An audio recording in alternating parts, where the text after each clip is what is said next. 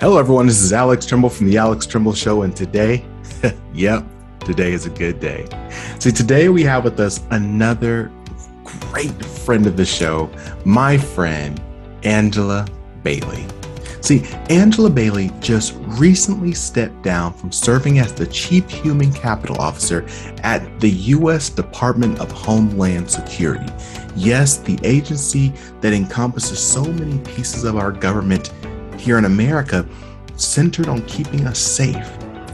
And in my conversations with her, she had just shared so much phenomenal information and ideas and advice on how to build constructive, cohesive teams that I said, look, I've just got to get you on the show. Would you please join? And she said yes. And I want to say a real quick nod to another episode, Peter Kemp. If you haven't listened to that episode yet, listen to Peter Kemp, because I did exactly what he recommended in his interview, which is when you see a senior leader transitioning from one place to another, that is the best time to reach out, because they may have a little free time on their hand. And because of that, because of Peter's awesome advice, which again, you should definitely go check out that episode, we have a phenomenal woman with us today. So look, without any further ado, I just want to get this rolling. My friend, Angela Bailey.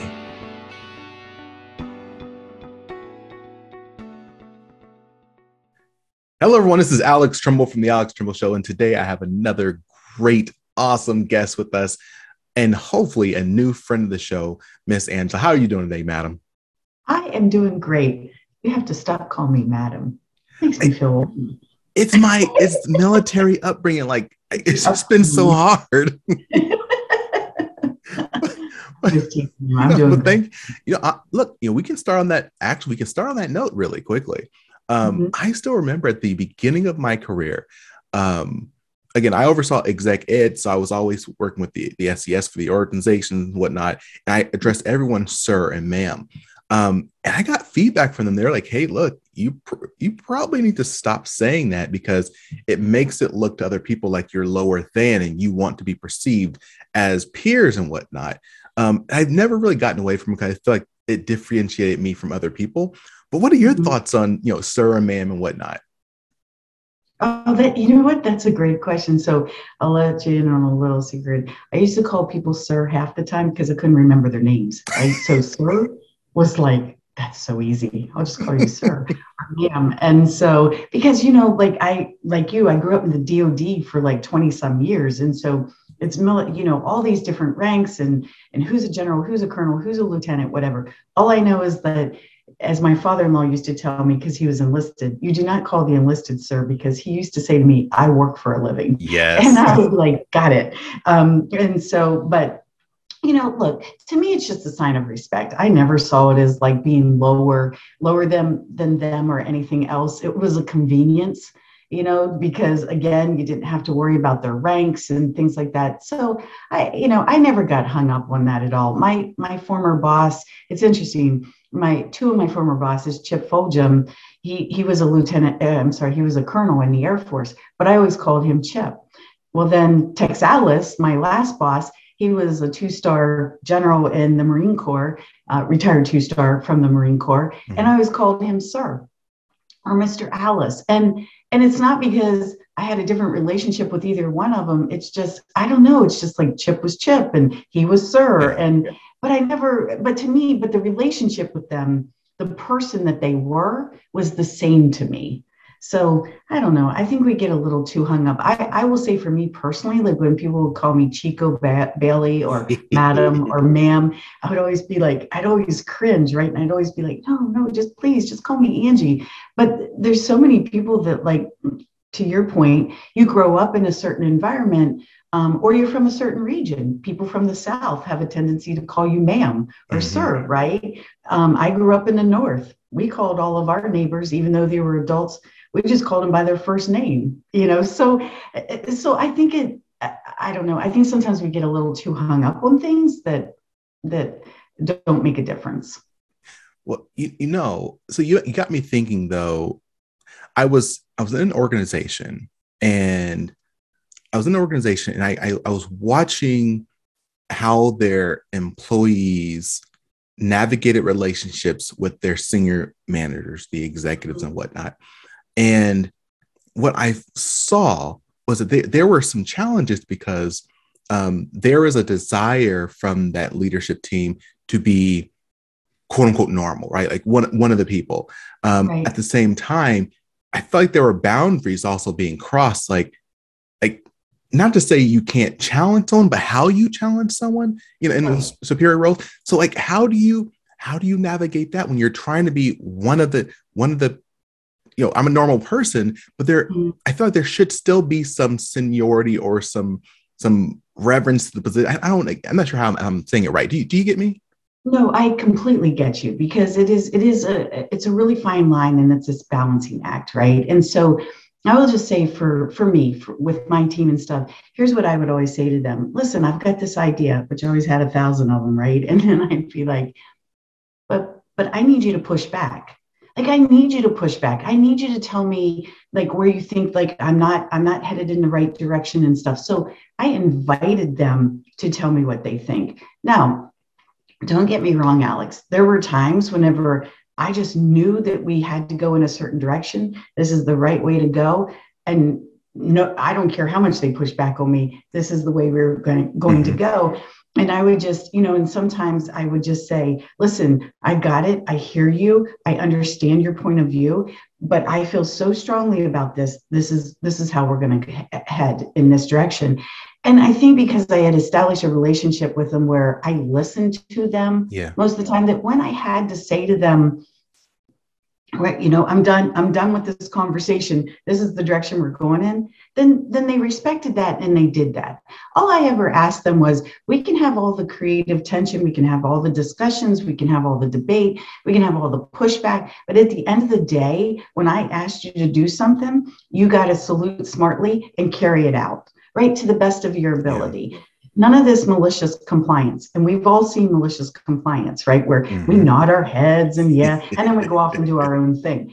Like I know that went on as well sometimes, but I just think it really begins with having this rapport with folks where you can say, look, this is an iterative process. This is a collaborative process. This is me just thinking out loud. Share with me your thoughts and stuff. And so that's how it worked for me. Now, were there times when people crossed the line where I thought that they crossed the line? Maybe 3 times in my entire 40 years, maybe 3 times in my entire 15 years as a senior executive, did I have to say, you do know that I'm actually in charge, right? Yeah. Yeah. Yeah. You know that it's and so, but that might have been 3 times in my entire career. And also that you can handle that by being a little playful with it as well, right? To kind of get your point across without being a Yeah. jerk about it.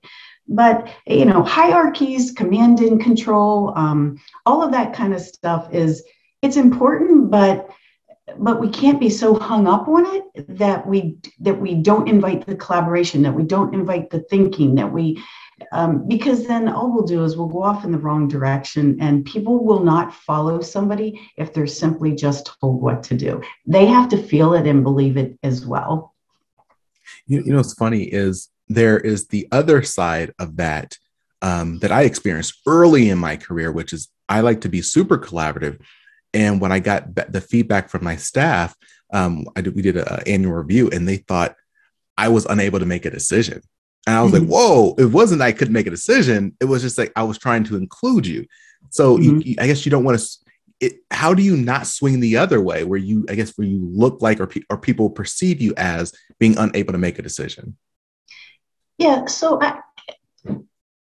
you can fall into that, right, where you're just collaborating so much and it does give that kind of impression. So for me, with people who want to like constantly collaborate, it does sometimes feel like, Lord have mercy, can we just get to the point, can we just like move on? And so I think for me it was like I was always looking for an 80% solution. So what I would say to folks is, let's collaborate, let's kind of figure this out, let's make a decision to move forward with where we are, and then we'll just clean up the other 20% as we go along. So Yeah. then that allowed you to collaborate, make a decision, and then still have time and room to clean things up, but people like that. I mean, people want to know that you're going to make a decision. But I used to say this as well. No decision is a decision. And we can't forget that, right? Mm-hmm. That when people make no decision at all, they've actually made a decision. Yeah. And so, sometimes that's kind of hard to work around as well, is like, okay, how am I going to, get this particular project off the ground, or how am I going to move forward? Because all they want to do is just sit and talk about it. So when you're in a position like I was in, you could say, we're done talking. Okay, enough. Like, we're going to move out. We're going to get this done. Let's go. But even as senior as I was, I still had bosses, right? I still had people I had to collaborate with and get things done with. And so, I mean, you're right. You just have to feel this the whole way through, and just make sure that that when it starts to feel like it's just a lot of talking around the same topic, then it's time to just say, you know what, we're just going to implement. I know it's not perfect, but we're just going to go for it. Yeah. And I apologize. I realized we jumped in this really quickly. I did. You started off the conversation wonderfully. I want to, one of the reasons why, actually the reason why I started this podcast is because I wanted to provide the masses with the advice that I and many other people have received that help us move into more senior level positions fairly quickly. And that mentorship. And I felt like there were things that people who were moving up and becoming more and more successful, however you define that, they were doing that other people just didn't know, right?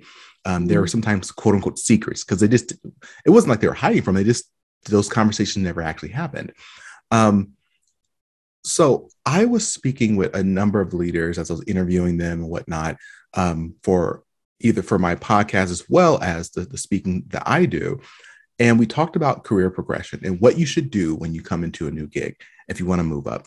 And there are two ways of thinking about this I've heard so far. One is, don't look for the next opportunity. You just focus on getting your job done and everything will work out if you do a really good job. Actually, I just interviewed President Obama's former FEMA administrator, and that was the approach he took. Just work and get it done.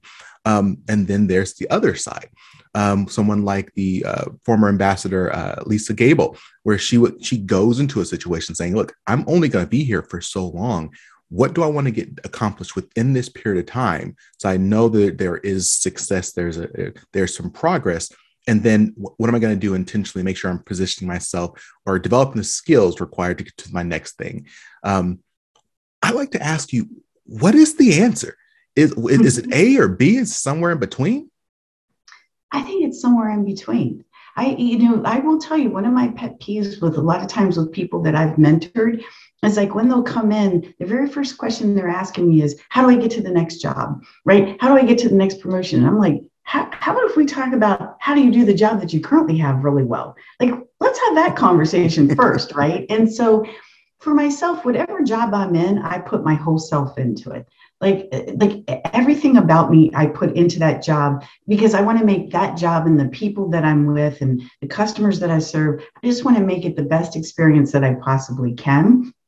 Now, that doesn't mean that I haven't thought about things like, geez, there's different skills and different areas in which I need to learn some things, because eventually that's going to help me, whatever job I take, right? Wherever my career goes, that's going to help me. A great example of this was, I was doing, labor and employee relations the whole time in DOD. Then I was the HR director, and then I went to OPM. And when I got to OPM, I was doing recruitment and hiring and those kinds of things. But near the end at OPM, I was asked to be the chief operating officer. And so now I've got finance and I've got IT and contracting and security and facilities and, all this kind of stuff under me. And at the time I was like, I wasn't thinking about, oh, well, I need to learn all these things because it's going to prepare me for my next job, because I didn't really think about what my next job was. Yeah. I just knew that this was such a fantastic learning experience of all these different program areas that were going to help me, whether I stayed at OPM or I went somewhere else.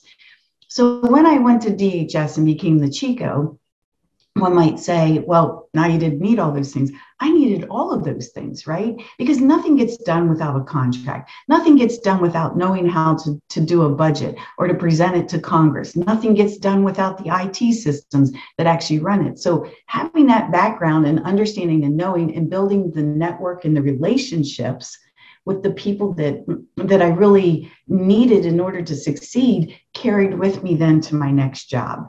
So that's why I guess I would say, Alex, honestly, it's in the middle somewhere. I think if you go into a job just saying, hey, I'm only going to be here for 18 months or whatever, and then, I'm headed out to my next gig, I'm not sure that you keep totally focused on where you're at the present moment.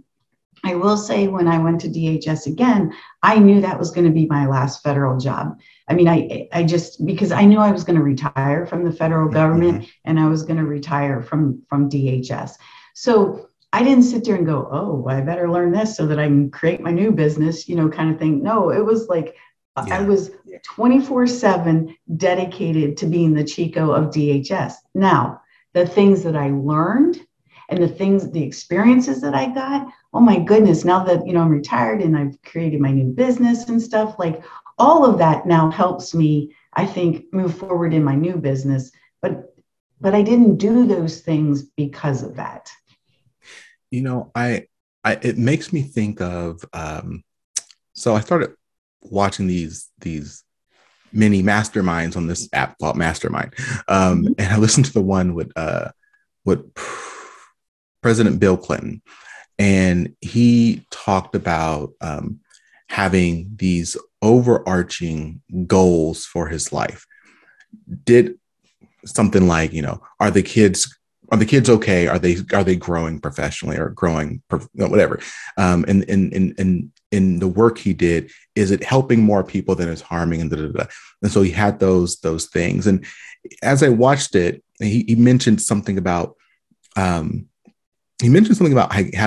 again, also broader life goals that made me think, for me personally, I want to, for my broader life goal anyways, I want to make sure that I have been in a place, in positions where I can help open opportunities for those who are from underrepresented communities to have opportunity to be successful wherever they want to be.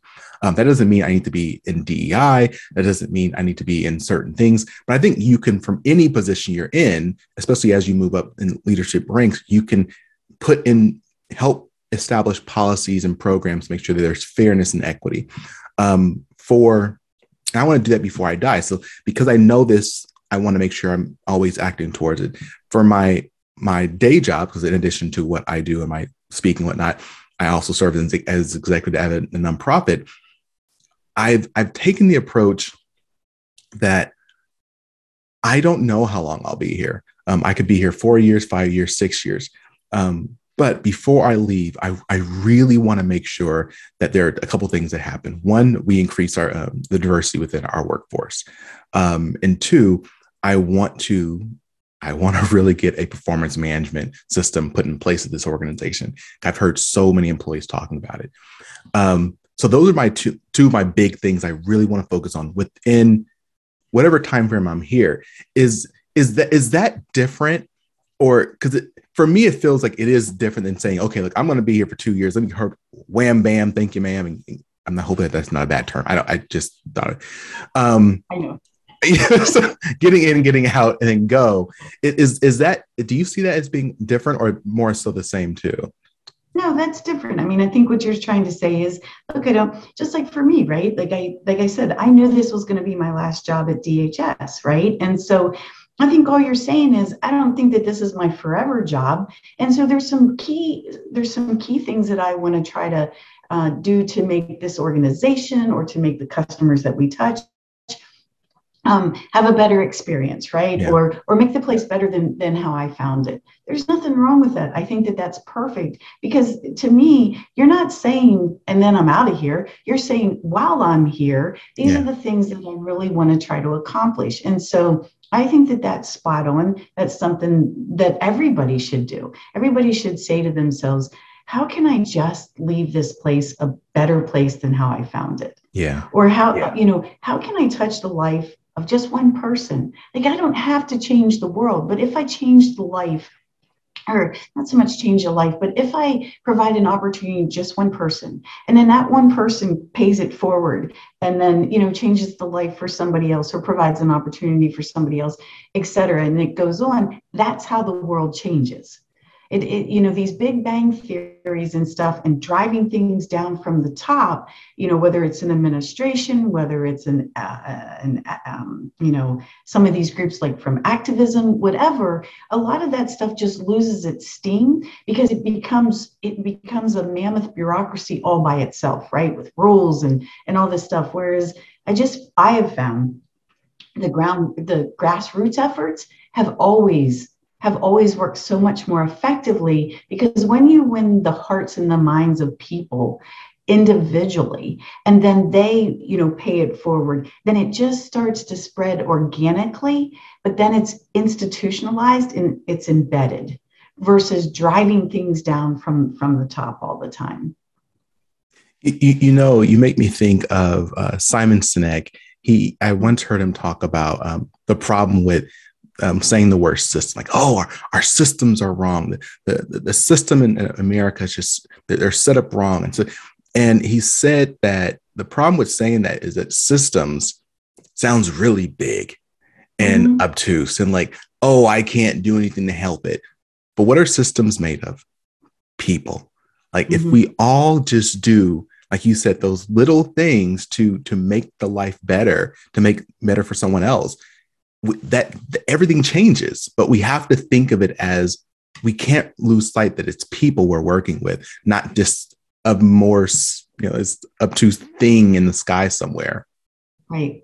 No, absolutely. And I think about this all the time. Like, I would always be asked, well, what are you doing to improve the morale within DHS? Or what are you doing to, improve your engagement scores within DHS? And I used to say, guys, what are we doing to just improve the life of our employees? Like let's actually just ask them, and some things honestly are so simple. Like, if you go to work every day and you don't have, you don't have a microwave to heat up your lunch. Okay. Like, get people a microwave. We don't need a great big, morale program to buy people a microwave because they just want to heat up their lunch, right?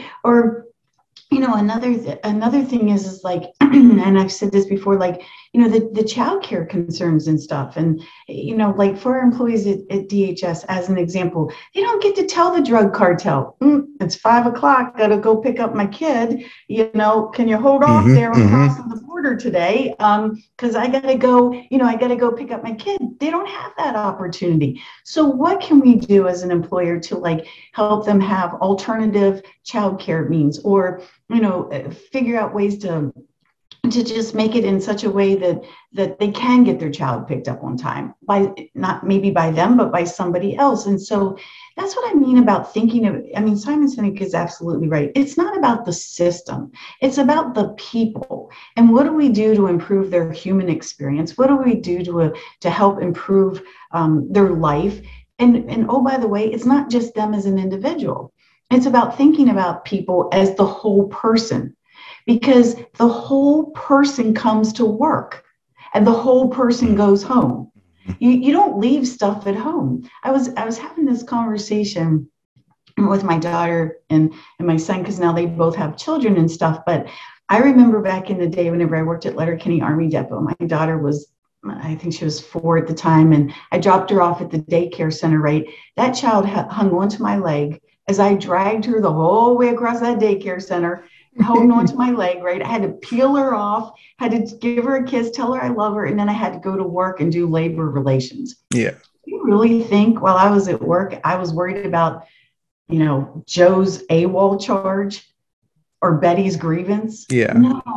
The whole time, all I was worried about was, oh my God, did Sierra stop crying? Was she okay? Did I just destroy my child, forevermore? And so that's what I mean. It's like recognizing that people have whole, rich, incredibly complex lives. And how about if we help improve that versus, worrying about systems and programs all the time? Well, I'm 100% with you. But I don't think it can happen. I don't think that approach works because that would require us to talk to our people. And unfortunately, those can be difficult conversations. I say it's tongue in cheek, but I think that is in order to address the things you're talking about, you have to be able to have those conversations with your staff and those around you. But I think I've experienced this as I worked with leaders. Sometimes leaders are worried about having those conversations because what if they say something that I can't do? What if they want a microwave, but our regulation says we can't have microwave in here. Now I'm in a situation, I don't know what to do. And I feel uncomfortable. How do I have this conversation? A really quick example. There was an individual I know a few years back who had an employee who the employee was doing great. They absolutely loved the work that the employee was doing. They were going over and beyond in their job. The employee became upset. And I spoke to the employee, and the employee was like, look, I'm not being compensated correctly for the position I'm in. I am not being compensated, and this is not right. Come to find out, the manager knew that, and the manager was working behind the scenes to get a pay increase. But the manager didn't want to talk to that employee because what if they couldn't get the pay increase? So now it looks like the employee thought the manager didn't care and all this thing because it was a lack of communication. So what do you recommend to those leaders who want to do those things, but they feel a little anxious about engaging in a conversation that, what if I can't provide what they want? Thank you for tuning in to The Alex Tremble Show. We'll be right back after a word from our sponsors. Federal open season is over, but you can apply for WAEPA life insurance year-round. WAEPA has been insuring the future of federal employees for more than 75 years. WAEPA can be used as a supplement or a replacement for FEGLI and can cost less. Last year, members who switched saved $375 on average. Apply for WAEPA Group Term Life Insurance and see how much you could save by visiting WAEPA.org today.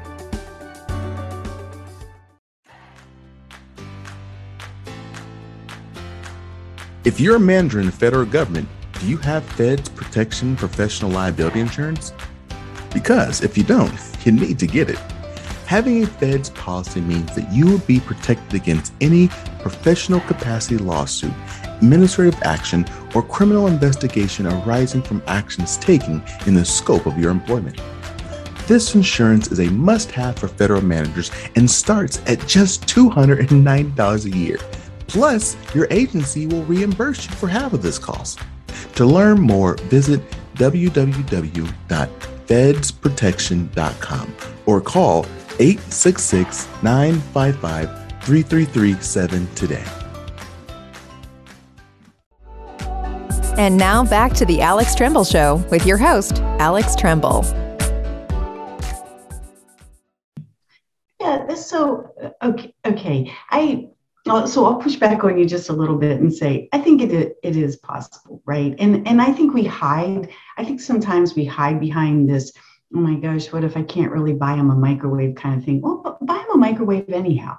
Like what's going to happen to you, right? If you, and maybe you pay for it out of your own money. Maybe it's true that, that your organization won't pay for the microwave, but I don't know what microwaves cost these days, but the $100 that you're going to spend to buy them a microwave to make their life better will go 1,000 different really good directions. Yeah. And so for me, though, here's the thing is that, and I've thought about this a lot, and this really came to light, what you're talking about during the George Floyd incident and stuff. And so all of a sudden, as managers, we were being asked to have these conversations around race and around all these different things. And most of us, me included, was going, oh, but I've been told for 40 years I'm not allowed to talk about these things. Oh my God, I'm going to get an EEO complaint. What if I say the wrong thing? Like, managers started panicking, right? Because it's like, wait, you want me to have a conversation,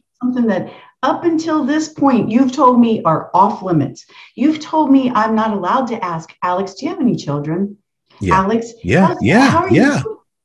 That's what we've told managers and leaders for so long, right? And now all of a sudden, like that, we're saying to a leader, well, now I want you to care. I want you to go out. And it's not that the leaders didn't care. It's that they were consistently told, do not ask these questions because you will have crossed a line and you will get a complaint filed against you. Yeah. Yeah. So look, I completely understand and can empathize with that. So what I found myself doing is like I would have these conversations, and we had race conversations with my own executives, and then Roland and I, who's African American, he was my deputy, Roland Edwards. He and I would then have that same conversation in front of all 350 Chico employees, right? So that they could really see and understand that, like, this is just two human beings like you and me. Yeah. I don't know your background and you don't know my background, right? At all. You have no idea how I grew up. We just assume that people have a certain background or grew up a certain way or in a certain environment just by looking at them on the surface. But we don't really know unless we have a conversation with them as to what their fears are, what their concerns are, what brings them joy and happiness and those kinds of things. So you can't really, I think you can't really have incredibly good working relationships if you just always keep it at the surface. So, an example is with my executives that I had at DHS, we had a huddle every morning, 9 a.m. It was an hour long, and then we moved it to 45 minutes. But the point is that honestly, at least a half hour of it, at least, was us just yucking it up. It was making fun of each other. It was laughing at each other. Not just with each other, but at each other, right? And so we had this rapport, and we knew that we could laugh with each other. We knew that we could have these conversations. I mean, when Roland and I would have the race conversation, some of the things, and Sharon Wong, who I adore as well, she's our chief of diversity and inclusion and all. When they would talk to me about certain things, I would be like, what?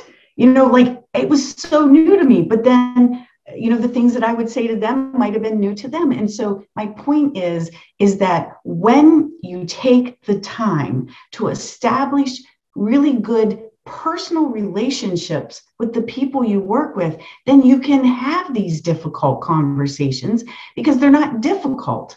They're not difficult at all. They're just like deep. So instead of saying you're having a difficult conversation, you're having a deep conversation, right? Yes.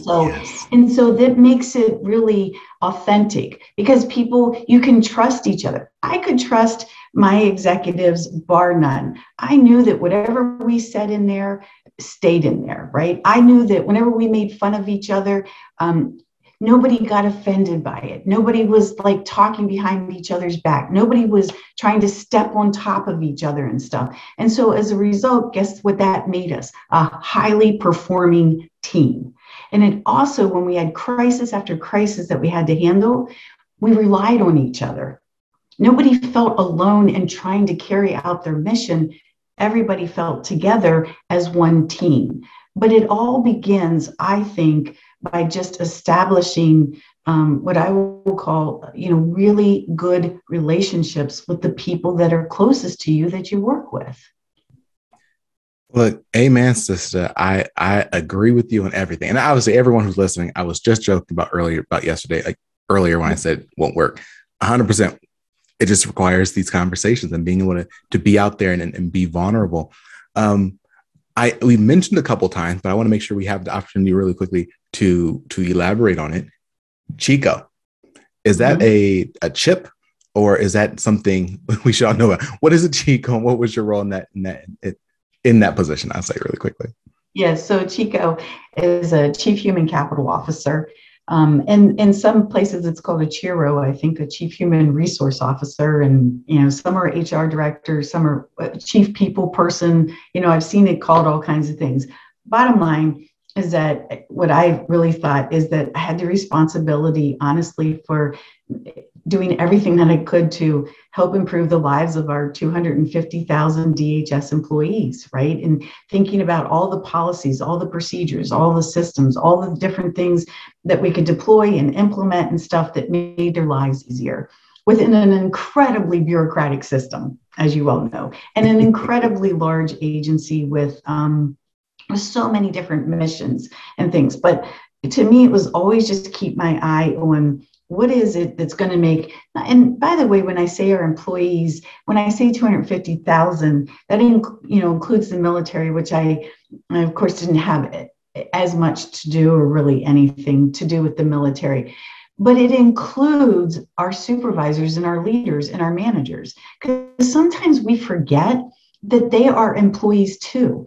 More importantly, that they are people too, right? We forget that they're people, and we forget that our supervisors, they need help. If we don't help our supervisors and our leaders, if we don't help them have a better life, guess what? Then they can't help their own employees have a better life. And so I was always trying to think of ways to cut out all the bureaucracy, stop doing all the Mother May I things, push as much down as I could down to the component levels like the FEMA and CBP, Secret Service, push it down as far as I could so that they could do their job. Why? Because I believed in them.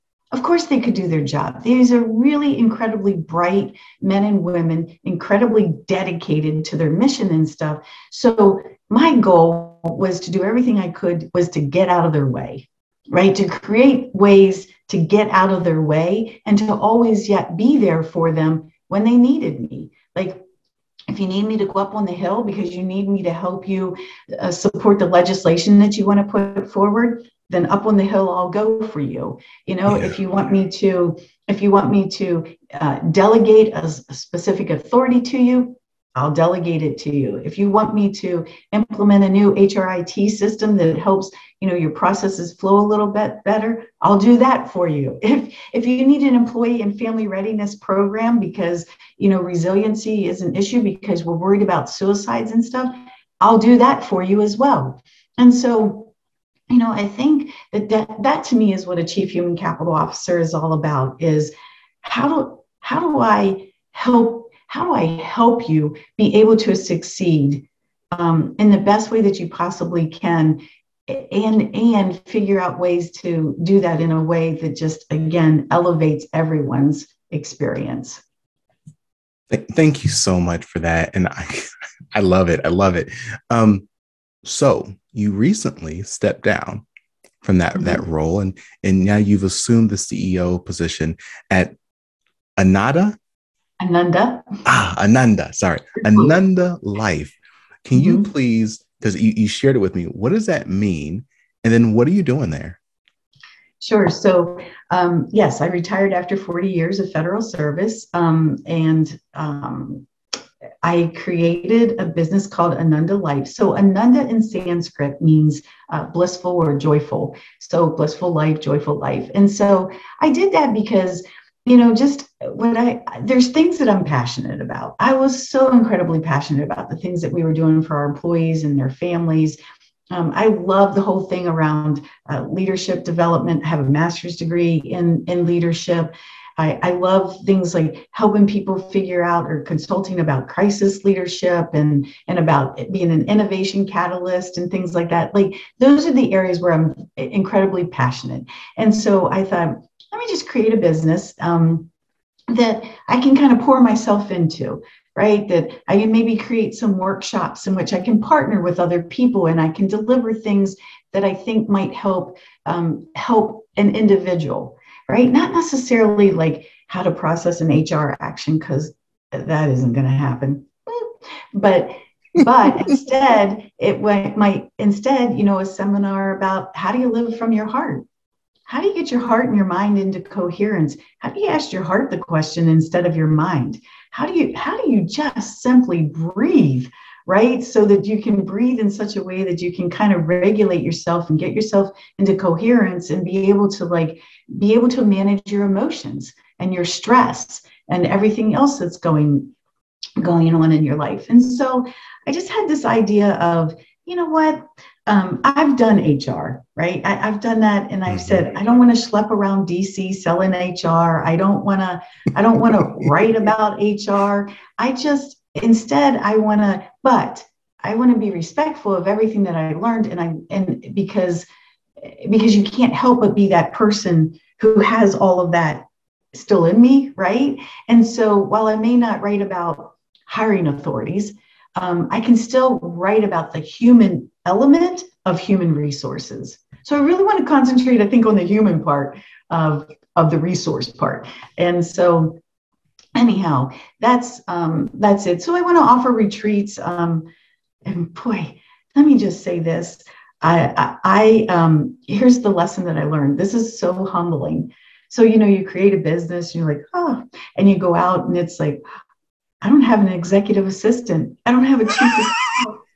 I don't have an executive officer. Oh my God, I don't have an IT department. Oh, like what? How do you accept payments from people? Yeah, exactly. The other day I was on a call and my Zoom kept going out, right? Or Teams, whatever I was on. And I was like, my IT department is worth exactly what I pay for them. Nothing. And so I was like, I can't figure out anything, right? And so anyhow, it's just been really, really humbling. So I'm like, thank you to my staff who made my life so incredibly seamless for all these years. And so anyhow, I'm figuring it out, one step at a time, and it's been kind of fun to do that. But so hopefully people will bear with me as I try to navigate this whole new world. So I think the biggest thing I tell people all the time, this business is really about wherever the spirit moves me, right? Whatever it is that I think is going to help not just improve, but really honestly elevate someone's experience, human experience, then I'm all in, right? However that shakes out. I just want to be that kind of person, and maybe it is worth something, 40 years of experience that I can share with others, like I am with you right now.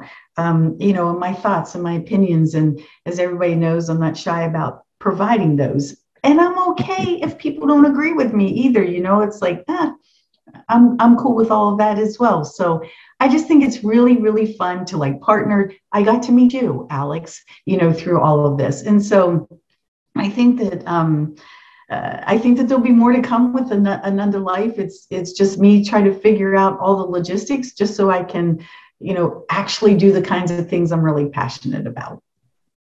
Well, look, thank you so much for being with us today. You are phenomenal. I want to open the floor to you again. Say, is there anything you'd like to share with our audience before we start wrapping up?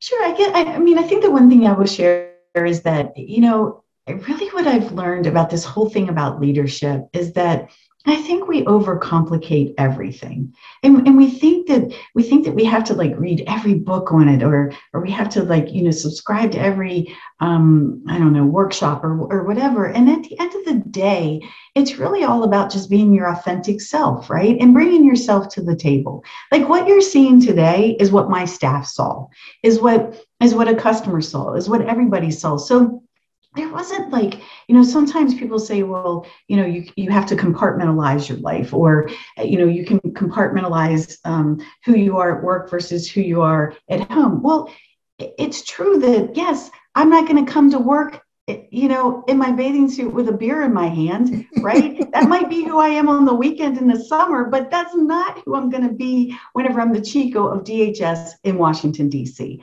So yeah, when I say bring your authentic self, I mean who's inside of you, right? Bring that best person, bring the best elements of that person to work and to everything that you do. And honestly, the success and the promotions or whatever it is that you're looking for, I think it'll really happen for you.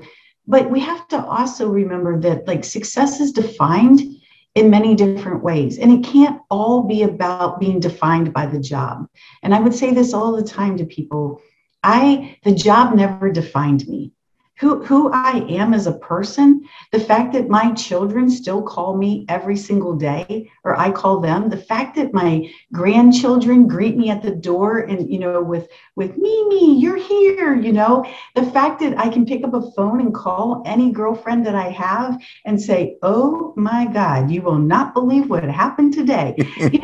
That is what I think defines us as people, right? And so when you're a leader, your team just wants to know that that's who you are. Like, you don't get it all right. You don't understand everything, but it's okay. We're kind of in this together. But at the end of the day, as a leader, I've got your back. I will always have your back. I will always stand up for you. I will always make sure that you know that no matter what happens, I'm there for you. And so I think that, to me, that's leadership in a nutshell. Be yourself, but be there for others as well. So, Angela, I am very much looking forward to finding an opportunity to work with you and partner with you in the future. We'll make some beautiful stuff and change some lives and impact some people. Thank you so much for everything you've shared here today. And thank you so much for everyone who's listening and watching today. Again, you know what I'm about to say. If you found value in this, if you found one thing that you were like, wow, this is really helpful, this can change my life or my perspective or how I even make a decision. You find one thing, don't just look back, reach back. Take this information and share it with someone else so that they can have the same learning, the same aha moment that you had. Don't keep it to yourself. Don't be that guy, that gal. As always, thank you so much. Stay strong, stay positive. Definitely, everyone, stay moving. See ya. Thanks for listening. Find us online at thealextrembleshow.com and be sure to share what you've learned with at least one other person today. Check back on the first and third Wednesday of each month for new episodes. Until next time, stay strong, stay positive, and definitely stay moving.